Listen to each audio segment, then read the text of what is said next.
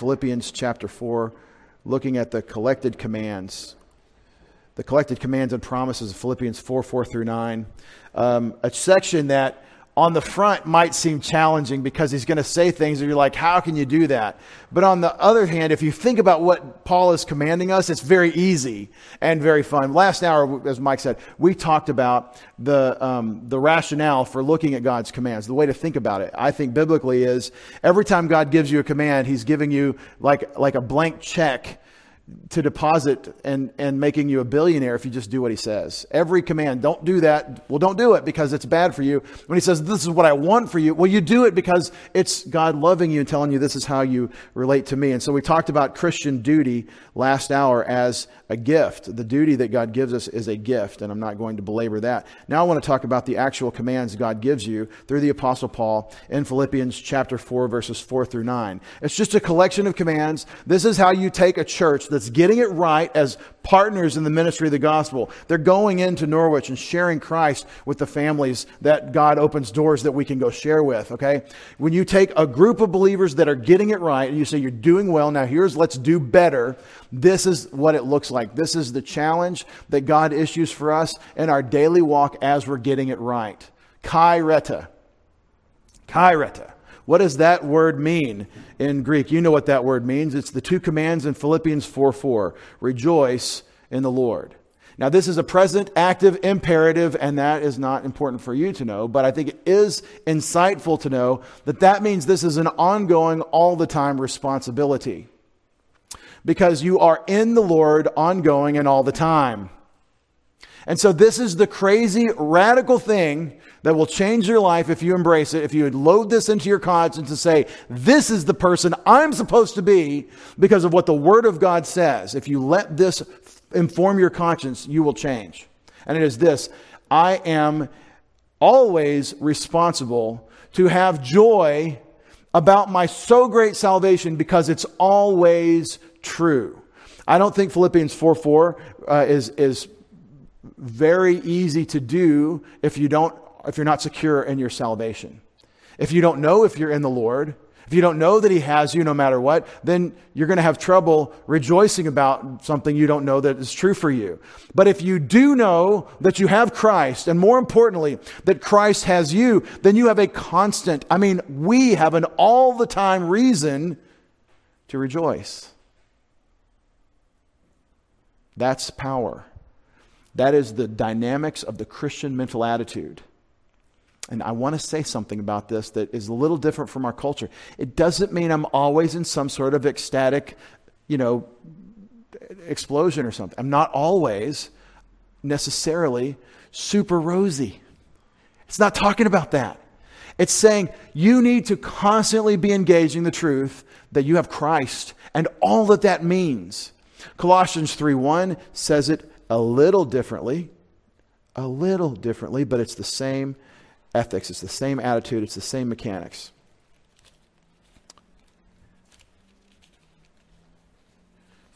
Colossians, the next book over. Therefore, if you have been raised up with Christ, if you've been raised up, see here the perfect tense, if it's past and true for you in the past.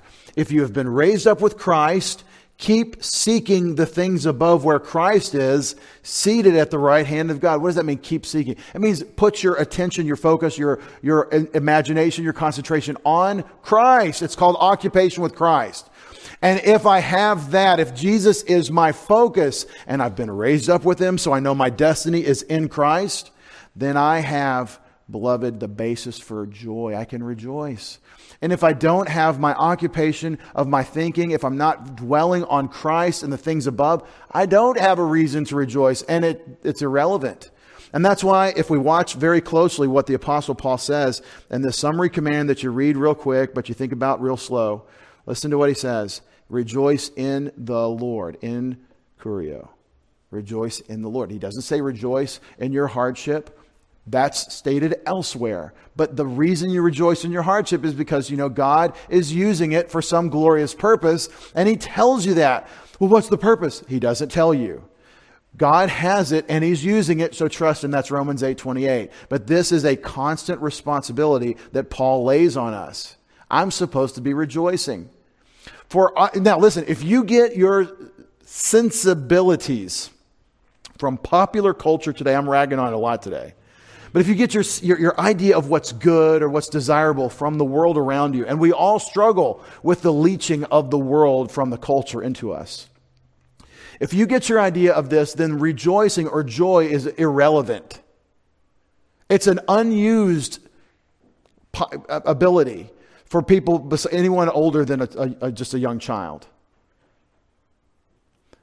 Joy is the feeling that you get when there is some reason, some great thing that you know is true, some really good news. And this is our detriment. We neglect our so great salvation. We forget our position in Christ. We forget the Lord Jesus and His plan and His purposes. Rejoice in the Lord always. Again, I will say rejoice. Let me illustrate with the young people on the work.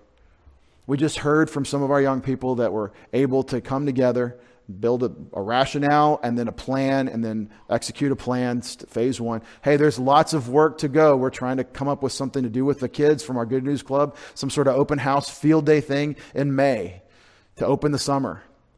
And I think that we're on a good footing to do something with those people because we've just reinforced that we're here and we love them and we've represented Christ to them. Look, there's no boast in what we've done. There's only boast in what Jesus Christ is doing. He provides the ability in God the Holy Spirit. He provides the command in His Word that the Spirit has inspired. He provides the resources that have made us able to do what we can do. And He provided the door open for these people that would say, yes, you can come visit. We've done nothing except love Him.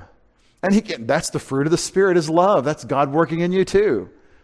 There is no boast in anything you do or anything you are, as we've seen in chapter 3 of Philippians, but the Lord Jesus. And this is quite a boast. You have God the Son. In the flesh of man, that's the Christmas miracle of the incarnation.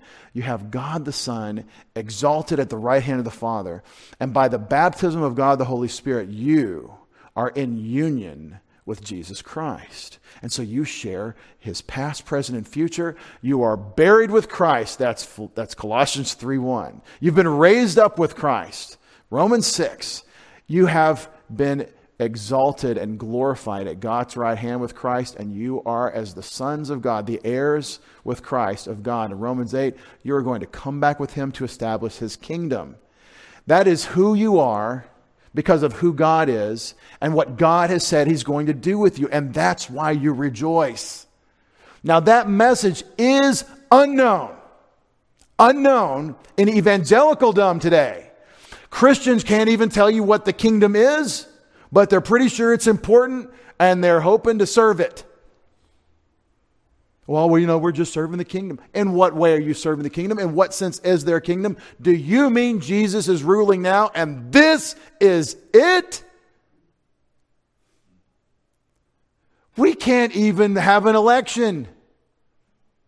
We're so free and we're so committed to a legal system that's been broken, we can't even have an election without there being some serious questions, serious problems. Nobody will answer, well, there's nothing with the machines. Why are there Ethernet cables hooked up in the pictures that they've shown us of the machines? How are these machines hooked up to the internet where people can manipulate them? Oh, there's nothing, there's no evidence. I've seen pictures of big blue Ethernet cables in machines that are not supposed to be connected to the internet. I saw it. Well, that was a picture. You weren't actually physically present, so you can't say you're an eyewitness. How many eyewitnesses do we need? Don't get me started on the election. We can't even have an election. My point is that we're not in the kingdom. We're not in the kingdom. We are not experiencing the rule of Jesus on earth from Jerusalem today, which is the expectation from all the prophets and what Jesus says of the kingdom. When He says, my kingdom is not of this world, He does not mean that He's not coming to set up His actual kingdom. It means that this world system is not this kingdom. You're not in it. You're looking for it. We're expecting it. Now, in a sense, understand we have been transferred from the domain of darkness to the kingdom of God's beloved Son in Colossians. We are citizens of a kingdom that is coming. But what I'm trying to tell you is Jesus isn't doing it now physically politically on earth, ruling the nations with a rod of iron. And if he was, we would be crushed as a nation like earthenware for the wickedness of this people. That the righteous laws that we've written, trying to build from what God gave Israel in the founding of this country, that these are being perverted to oppress the righteous as a kind of baseline. Now, I'm not Habakkuk standing on the roof of the church saying, "How long, O Lord?" Because I know that he's going to do what he's going to do in his time. He's not going to tell us how long. But what I also want you to understand is that people don't get our eschatology. They don't understand Christian eschatology. That you are living now in the trouble of now, not for now. You're doing what you do now in light of what's coming because you have an appointment not with a voting booth or with a recruiter for the military. All these things are righteous civic duties we have as unto the Lord within our national entity. But your real citizenship is in heaven, and you have an appointment with Jesus Christ at the Bema, at the judgment seat of Christ. And every single decision you make and every single decision I make is going to be part of that conversation with my Savior. Because it says he's going to judge me for the deeds that I've done in the body, whether good or bad. That's 2 Corinthians 5, 9, and 10. And that conversation is not about my sins. It's not really talking about sin per se. The sins were covered at the cross. It's talking about really the sin of squandering your infinite spiritual resources to be about God's work here and now. This is the Christian life, and it's all understand. You know what you're supposed to be doing, and you have a reason to rejoice because these people said, yeah, we'd love to hear from the Christians. Yeah. And God did that. And we can rejoice in that in this moment. But for what? For eternity. Because some of these people that don't know Christ and are bound for the lake of fire are going to come to know Christ. And for the most part, we know it's going to be young people. The little kids believe when someone loves them and tells them of Jesus. And it's a really powerful method God gave us to evangelize children. But what I'm saying is this command to rejoice requires spiritual mindedness. It requires a constant attention to the Lord Jesus. It requires a commitment to be about his work and see the joy of him letting you do the work. And this joy is here for you, and it's not optional. He doesn't say you might want to think about taking me up on the offer of joy. He says, rejoice in the Lord always. Again, I will say rejoice. I have a prayer I pray for you. Something I ask God for. It's pretty gnarly, pretty rough prayer. I ask God that you will have this in him and nowhere else. That's what's wrong. That's what's happening. Preachers asking God that I can't get my contentment, my satisfaction, my joy in life from anywhere but in him. Pray that for me too, please. I want you to have this. Paul wants you to have this. Right after saying you need to personally enjoy God, rejoice in the Lord. That's your default setting. How you doing? Well, I'm Eeyore. Well, Eeyore is not rejoicing in the Lord. All right? How you feeling? Well, my back hurts. Or I just, things aren't going great. Can't even have an election. Whatever the reason that you're down, they're going to close everything back down as though that's a good thing to do at all. These are not rejoicing in the Lord. We rejoice in the Lord. Now, the next thing he says is a mission statement. Rejoice in the Lord always. Again, I say rejoice. And now he says you need to proclaim him by your conduct, by your character, by your person. You need to show him to others. Verse 5 is a mission command. And you know it as the gentleness. It says in my Bible, let your gentle spirit be made known to all men, I think. But this is the Greek. He fronts in Greek your gentleness because it's the focus of his attention. And you don't put the thing that's the subject of the passive verb in front in Greek unless you're making something focal. Now, not your strong, powerful, screaming at the church, pounding the pulpit, preaching. Okay, that's not what he says.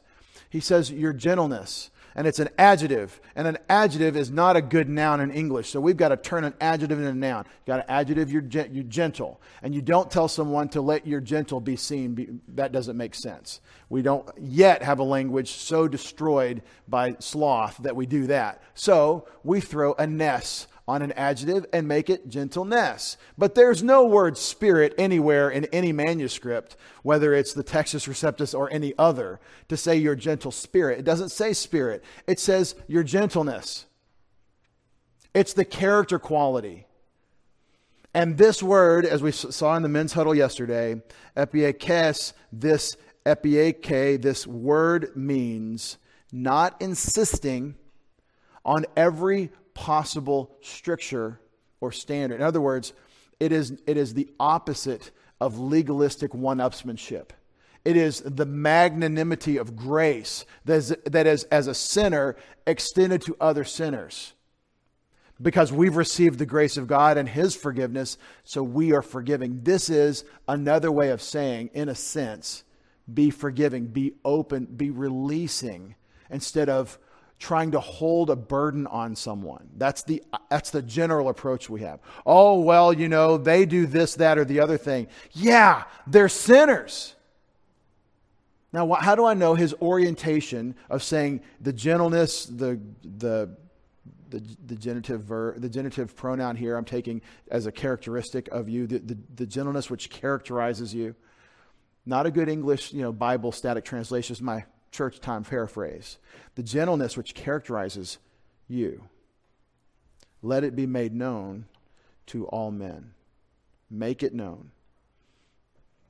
Make it known. This is a mission statement. It's not about being in church. This is what we do. We show up in church and all of a sudden we're gentle, we're kind, we're whatever. We're the holy, rosy glow of how we're supposed to be church people is upon us. Y'all know what I'm talking about. The difference between how you speak in the car and how you speak in the pew. And some of you are like, what's he talking about? And others are like, I know what he's talking about. Right? This isn't even talking about how you treat other Christians. It's talking about the world. Let your gentleness be made known to all men. It's a mission idea. And this is the idea. I'm a sinner saved by grace, and I'm trying to show the other sinners how they can get that grace as well. That's our stance. We're not the good people, and they're the bad people. That's not the way you do it. You might be righteous Lot in Sodom and Gomorrah. And your kids may think like Sodomites. They may have married them, and the Sodomites say, no, we're staying here. Read the story, in Genesis. But you're supposed to be adopting a stance where you're open with the grace of God, and you don't reject people because they're sinners, but you don't embrace their sins either. And we don't validate their sins, and we don't reinforce their sins. And that message of kindness and gentleness will be taken as bigotry and hate speech and the insane culture in which we find ourselves here post-Christian United States. To be open and gracious with a sinner and say, yeah, that's sin and it's horrible and it destroys you and Jesus paid for it. That is now hate speech, depending on which sin we're talking about. But this still, it's the attitude. Compassion, kindness, graciousness, magnanimity. This is who we're supposed to be. Gentleness doesn't mean we're just talking kind of like weak. That's not what it means. It means that I am in a very strong position, not insisting on having all the dues paid. I'm insisting that Christ is gracious and He extends that grace and He's paid all the dues. That's the idea of epiekes.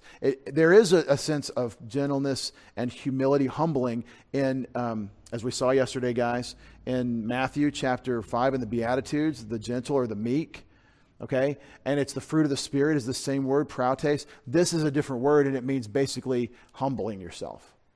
The sense of this word here is that we're open and gracious to people because, yeah, they're sinners. and Jesus died for them.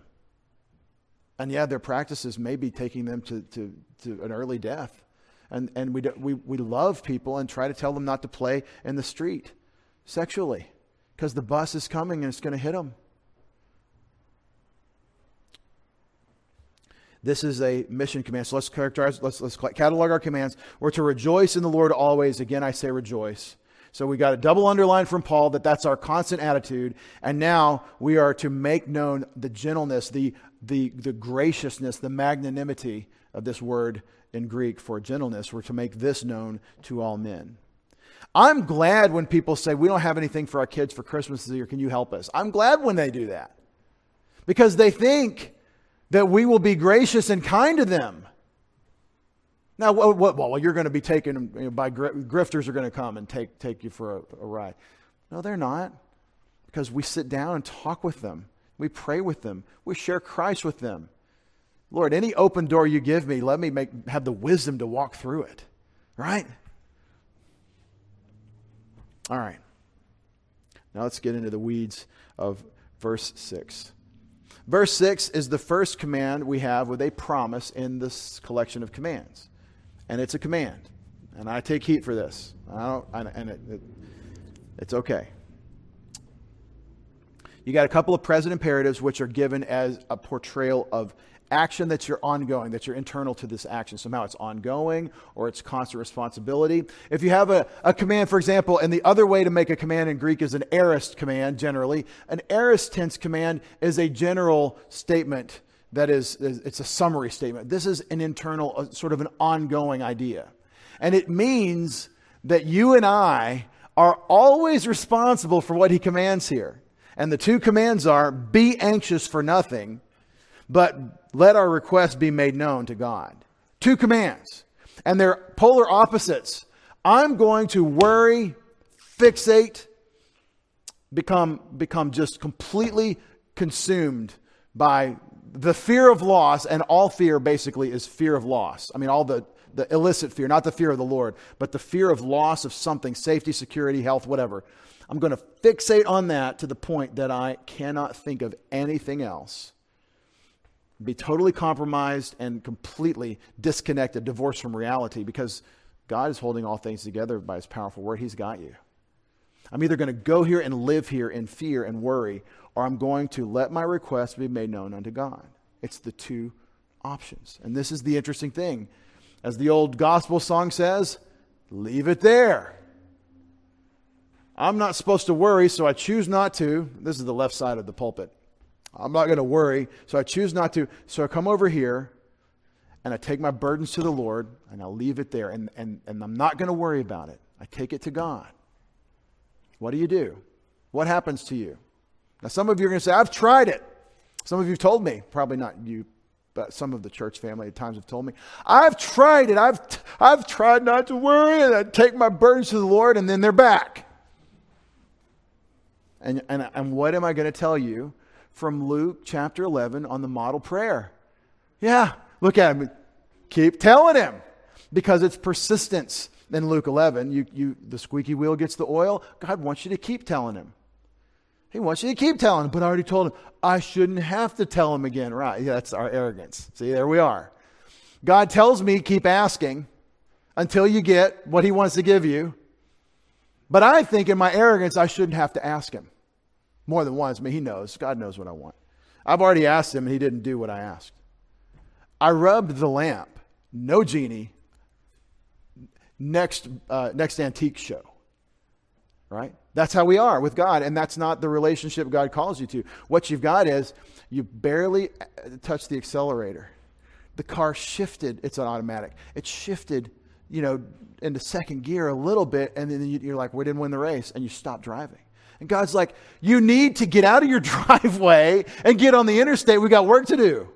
You keep talking to him. You keep talking to him. So this is a command. It's a twofold command. Do not worry about anything. It's not a figure of speech that he gives it as a command. All right. Yes, things come into our lives that we're afraid of. We see something that shocks us. That's Matthew 14. When Peter's looking at Jesus and not at the water and the waves, he can walk on water. When Peter stops looking at Jesus and looks at the trouble, he sinks. That's how it is. You keep your eyes on Jesus. But just because there's trouble and God knows it, and he knows at times we're going to look away from him and be afraid, doesn't mean that we're not responsible to be anxious for nothing. Because we're rejoicing in the Lord, because we're letting our gentleness be made known to all men, so we're not anxious and worrying. The worry-wart Christian is a horrible witness for Christ. Think about it. Think about when you're in your spazziest moments. Ding dong, you're spazzing about whatever. Usually it's me. We're late to church, okay? So, we're spazzing, ding dong, and there are the people that you're supposed to share Christ with in the moment. And you're spazzing about whatever. It's usually, I can't find the car keys or something. You're like, well, you just put them on the hook. I know, thank you. So anyway, so you can't get what you're trying to get, and then all of a sudden, obliquely, like an envelopment from the side, comes someone you're supposed to share the Lord with. But in the moment of being a spaz, not thinking about the Lord, not rejoicing in your salvation, but worried about whatever the situation is in the moment, you're a terrible witness. Because you're basically saying God isn't sovereign, he isn't omnipotent, he doesn't care for me. These bad things that I'm worried about, that I'm worried of loss and I'm fearing loss, these are consuming me and I'm not living eternally. So what are you offering to the person? Hey, you know what, Christian? I have enough stress in my life already. If what you're doing in your pinball brain of like bouncing back and forth between your problems, if this is what it means to have the rest and the joy of Christianity, count me out. I can just watch a movie or something and chill out or use some substances. I mean, we have all kinds of ways to avoid anxiety. I mean, isn't there a pill for that today? Right? See, but this is the Christian ethic, and he's saying it in general, responsible, ongoing commands. Be anxious for nothing, but in all things by prayer and petition. This always bothered me as a kid. We memorized it in Sunday school as a memory verse. I'm sure I was taught the right way to think about this, but I don't remember that because I was probably drifting off because I was a knucklehead. You ever been a knucklehead? All right, by prayer and supplication. What is supplication? Jerry, what does it say in verse 6 for the King James? By prayer and supplication. Is that what it says? Yes. By prayer and supplication. See, with thanksgiving, right. What is prayer and what is supplication? And what's the difference? Well, Paul doesn't just throw words together because he's not thinking about something specific. Prayer is a general term, and it means I'm talking to God. It could be like, help! That could be prayer. In fact, that's what Peter says to Jesus when he's sinking. Lord Jesus, save me. And he does. Pulls him out of the water. Matthew 14, great story. Love it. Now, prayer is when I'm talking to God. Supplication, that's this word here. Te deise, that's in the dative case, and it is desis, D-E long E-S-I-S, desis. And this word means, the best we can, in terms of the difference between it and just talking to God in general sense, is I'm making an urgent, specific request. It is the part where I say help. That's the thing that I want. Do you ever go to God in prayer? You know, you've got the conscience going on, right? Like I'm supposed to be praying. And so you do. So, okay, we're going to say a prayer. I pray with you all the time. Whenever I get a chance on the phone, in person, we'll pray together, right? I know what my general desires for you are. I know what the Bible says you're supposed to have and what God wants out of you. So I'll pray for that all the time. But do you ever in your personal prayer life say, okay, well, Pastor said I'm supposed to be praying. So you set aside some time to pray and you don't get to the thing as you're talking to God that you really want? The thing that's really bothering you? Because you're not reflective enough to think about it, because you've got your categories. This is prayer time. This is when I worry about stuff. This is work. This is my professional side, whatever. What you're supposed to do is all the time, Paul says you're supposed to be in prayer. I mean, it's an ongoing conversation with God. But do you ever think about that I'm not actually taking my problem to him? And so here's the rationale for verse 6. Figure out what the problem is. Why are you worried? O soul, are you weary and troubled? No light in the darkness you see? Why? What's the problem? What is your problem? I like to imagine R. Lee Ermey as a Marine Corps drill instructor from the 60s. Get in my face and say, what is your problem? You know, that would be very helpful for me. Well, let me think about what have I done what is in my mind that's got a problem. A lot of times it'll be a sin that I've committed that I haven't wanted to deal with. A lot of times it's there's something back there that I'm feeling guilty about. And so I'm corrupted by that sense of guilt that I'm not even dealing with. That's part of the, pardon the expression, the sanctified psychology of your conscience and your guilt and your problem. A lot of times anxiety is there's a pea under all those mattresses, princesses, that's bothering you. And you've got to go deal with that. And we are all delicate souls at some point. By prayer and urgent, specific request. I've translated it petition. This is where you're telling God, this is the thing that I'm struggling with. This isn't a magic cookbook recipe or something, understand. But it is telling you, you need to take the thing that God has you dealing with, you need to take it to Him. Help! And figure out what it is that you're really worried about. That you need to repent and change your thinking about that worry. Think about the categories that you have to suffer loss. The loss that you're worried about is really the way to think about it. It's very clear. You're worried about loss of security from health or finances.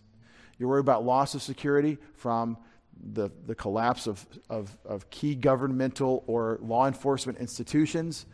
You're worried about the idea of them passing a toll tax on the roads here, so that now to get on 395, we have to pay just to drive on the highway because we aren't taxed enough in the gasoline with like the second highest gasoline rates in the whole country. And you're worried about them raising the electric bill again because we're so stupid. We keep voting for these thieves who are going to help us eventually probably set the thermostats in our houses because we don't know what we're doing. And you're worried about the loss of security from the further gouging of your finances where you can't even pay it already. You're worried about money. That's how we are. Tell Him, God, it's the resources. They're not sufficient for what I'm trying to do. And maybe that brings some conviction that you need to live within your means. Amen.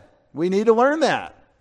It's a struggle. But my point in that little, some of you are still stuck on Eversource. You're like, hey, it's coming. They're going to try to force us all to put panels on our house. Here's the thing I want you to understand. The thing that you're worried about is some sort of loss. And you're supposed to take that thought of what you might lose and connect it to the Lord Jesus Christ. And remember that He saved you. He is saving you. He has you. What else am I worried about losing? People. If it's not money, it's people. A lot of times, the real concern you have about people is the way they think of you. And the way that lets you think about yourself because you have the esteem of people. That's a real cause for anxiety in a lot of our hearts. And more as the clicks increase. You know, people keep getting clicks. Keep getting more likes and more looks and more whatever. We worry about the way we think of ourselves and how we can build an opinion of ourselves from the approval of others. And that's just all garbage. You have to flush all that with Paul. It's just all rubbish. Don't worry about it. Just disregard that. God cares about you. But you can meet all of the things that we worry about with the truth of God's Word. You just have to ask and answer 3 questions. Who is God? Who does He make me? And what is He going to do with me? And that will solve this problem. But whatever the problem is, maybe it is not just your own imagination. Maybe it's a real problem. Maybe you're about to lose someone who you love to a critical illness. Or maybe your marriage is in such dire straits and the person that you're married to, as far as you can tell, honestly, between you and God, has lost his mind. They've lost their mind. That happens. I know of many cases where we did fine. It was 20 years. And then I don't know this person anymore. And I'm not making excuses. I want to be married to them, but they're a different person and they've left and I can't get them back. Disaster, horrible, crucial disasters in life. It's a real problem. It's a death when this kind of thing happens. What do you do about it? Well, you don't worry about it. You bring your petition right here, your urgent, specific request to God, and as Jerry noted, with thanksgiving. Last week I told you this is the ground wire to the whole process. You don't say, God help, God help, God help, without saying, and thank you for the help you've already given me. And while I'm at it, let's be a Christian about it. Thank you that this thing I'm going through is your will in Christ Jesus for me. And I don't know why this is your will for me or how you're working this together for good, but I'm trusting you that since I'm yours and since you're in charge, You have something good here, and I'm trusting and I'm thanking you, but I sure do not like the pain I'm going through. This is how we think about our suffering. This is how we bring our requests to God, with thanksgiving. Please thank Him as you ask for the peace that you need. Please thank Him as you bring your requests to God. And the peace of God, which surpasses all understanding, will guard your hearts and minds in Christ Jesus. Now, let's see if y'all noticed what happened last week. Why is there nothing red on verse 7? Why have I not put anything in red? Because there's no command in verse 7. He doesn't command the peace of God to guard your hearts. He commands us not to worry and to bring our requests to God with thanksgiving. But this is the promise that goes with the commands. You do your part. This is what God does. This is what God does. The peace of God, which surpasses all understanding, will guard your hearts and your minds in Christ Jesus. I want the promises of Scripture to apply to you. And I told you all this last week. I want you to have this peace. And I can't make you have the peace. This is something that comes directly between you and God because of your rapport with Him. It's your relationship with God that produces this, because you bring your requests and you stop. If you have chosen to give into it, you stop the worry. And if you see the panic button, and you could worry and fixate, and there's a whole lot of people that really want to worry because it feels good to them, because they've got some problems. They've got some dependencies on some dopamine that comes from worry. You don't do that. You reject that. You repent of that, and you make your request to God with thanksgiving. If you'll do it, the Bible says God will bring His peace. The fruit of the Spirit is peace. And it goes beyond your comprehension. I don't know why I'm stabilized right now, but I am. I don't know why I can handle what I'm doing, but I can. I don't know. I can't have no accounting, except God is gracious to me, and He has work for me to do, and He's letting me do it. That's how we proceed. Now, I said a minute ago, I want you to have what God promises the Philippians. I want you to have what God promises the Philippians. How can you have these promises? You're not a Philippian. You're a Prestonian or whatever. You're here in the People's Republic of Connecticut. You're here far away from Philippi. So how can you get what God promises the Philippians? Well, look at it. Verse 6 says this is what you need to do. And verse 7 says this is what God does. You want peace? Go run into your Father's arms. That's what it is. It's the relationship with God. You want peace? You want the problem you're facing to take its rightful place in your thinking? Go jump in your dad's lap and cling about his neck and tell him. It's a constant appeal to relationship here. Rejoice in the Lord always. Again, I say rejoice. Let your gentleness be known to all men. The Lord is near. Don't worry about anything. Do not be anxious for anything, but in all things. And I didn't give you a big definition of the word worry because I think you already know what that is. We all have PhDs in worry. And I didn't say the problem goes away. It doesn't make it, I didn't say you're not going to hurt. I said you need peace that soothes the hurt. And that's the deal. How do you get these promises to apply to you? I think the biggest promise in Philippians is verse 19 of chapter 4. Let's poach a little bit. Let's go forward in time and pretend like it's December 27th or whatever and read what Paul says to them. My God will supply all your needs according to His riches in glory in Christ Jesus. I mean, let's just forget the rest of the epistle and remember that one and say that all the time. Navigator style. Let's just say that as a verse. Do you know your memory verses? And my God will supply all your needs according to His riches in glory in Christ Jesus. I know that verse and I believe it. I think you need to read it in context. This is a revelation from God through the Apostle Paul to these people. And there's a reason why he says, and my God.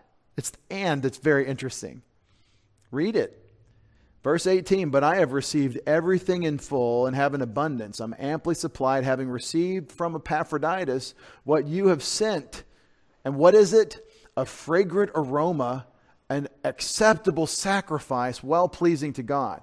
The offering, the bag of silver that Epaphroditus lugged here to Rome from Philippi, the massive gift you gave me, which puts me in ministry for another year.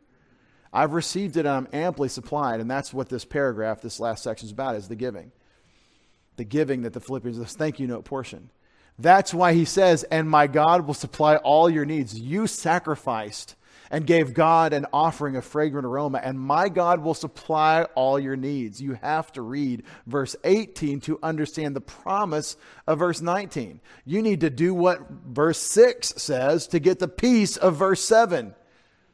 And I'm not telling you that you give so that God will give you stuff or give you money. That's wrong motivation. That's horrible. And James says, you ask but you don't receive because you want to spend it on your pleasures.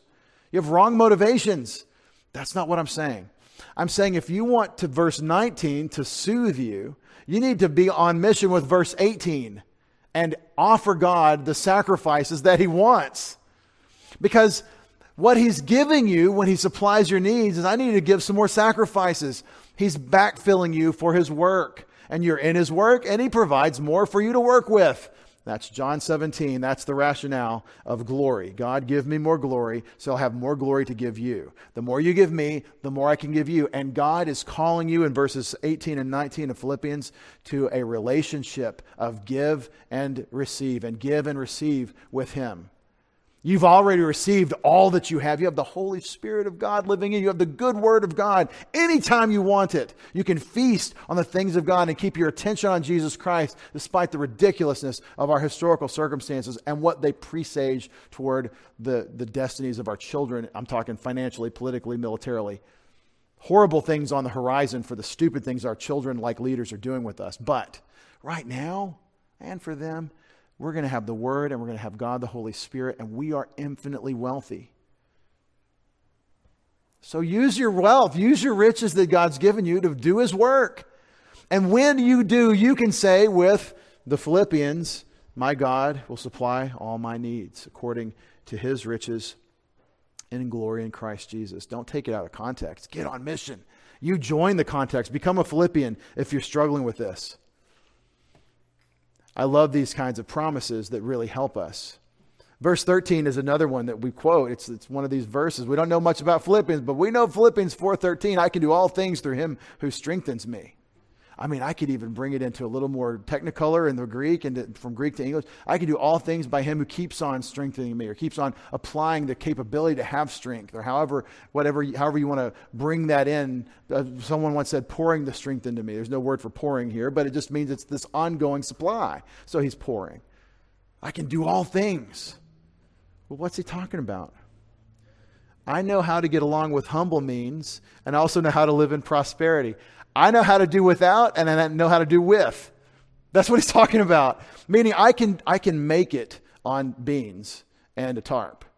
And I can make it in a mansion. I can do either way because I figured out the secret. That's what the all things I can do is talking about in verse 13. I just love when I learn what the Bible actually means from what I've memorized. Because now we're in the riches. In any and every circumstance, I've learned the secret of being filled and going hungry, both of living in abundance and suffering need. I can do all things through him. The secret is that Jesus empowers me to do whatever he wants me to do. And he does it through his Holy Spirit. And that's your life. Beloved, let's let these commands land on us and recognize that they need to apply to us.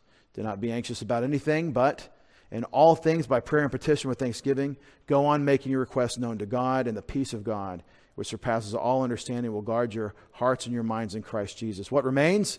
Brethren, that's a mess. Whatever is true, I got a better slide for this. What remains, brethren? Whatever is true, whatever is worthy, whatever righteous. I keep saying whatever because the Greek word is in the verse. Just word for word translation. Whatever is righteous, whatever is pure, whatever is pleasing, of good repute, if anything of arete, of moral excellence, is my translation of this word. That's why we called our camp Arete. Because we're going to focus on the things above and try to stimulate in these children an appetite for God's word, to be taught to them, to serve God according to what his word actually says. We might play some games, get some energy out so they can get back in there and get in the word. If anything of moral excellence, if anything praiseworthy, what's the command? On these things be thinking. Your Bible says dwell on these things maybe, but the word is to think, to reflect, to have this loaded into your stream of consciousness and have it be therefore characterizing who you are inside. This is occupation with Christ in terms of the things that Jesus gives us, the truth, our value, his righteousness, the things that are pure, pleasing, good repute. This is the way you're supposed to be oriented. Now think about the alternatives in the culture to dwelling here. Basically, you got to be in the Word. You got to be in prayer to be this kind of person. What might you look at that would take you out of this? Pretty much anything, anywhere. This is what we mean by being unstained by the world, as we keep our attention on Jesus Christ and on his word. And this is a very convicting thing, isn't it? Because we understand we're under grace, not under law, and we have liberty, but it's liberty to serve God.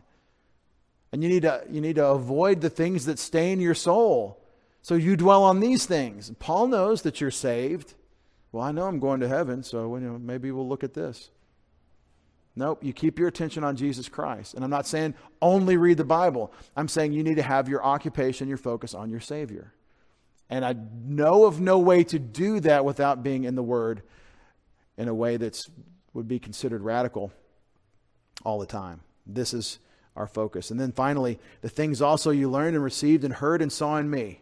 Listen to it. You learned, you received, you heard and saw.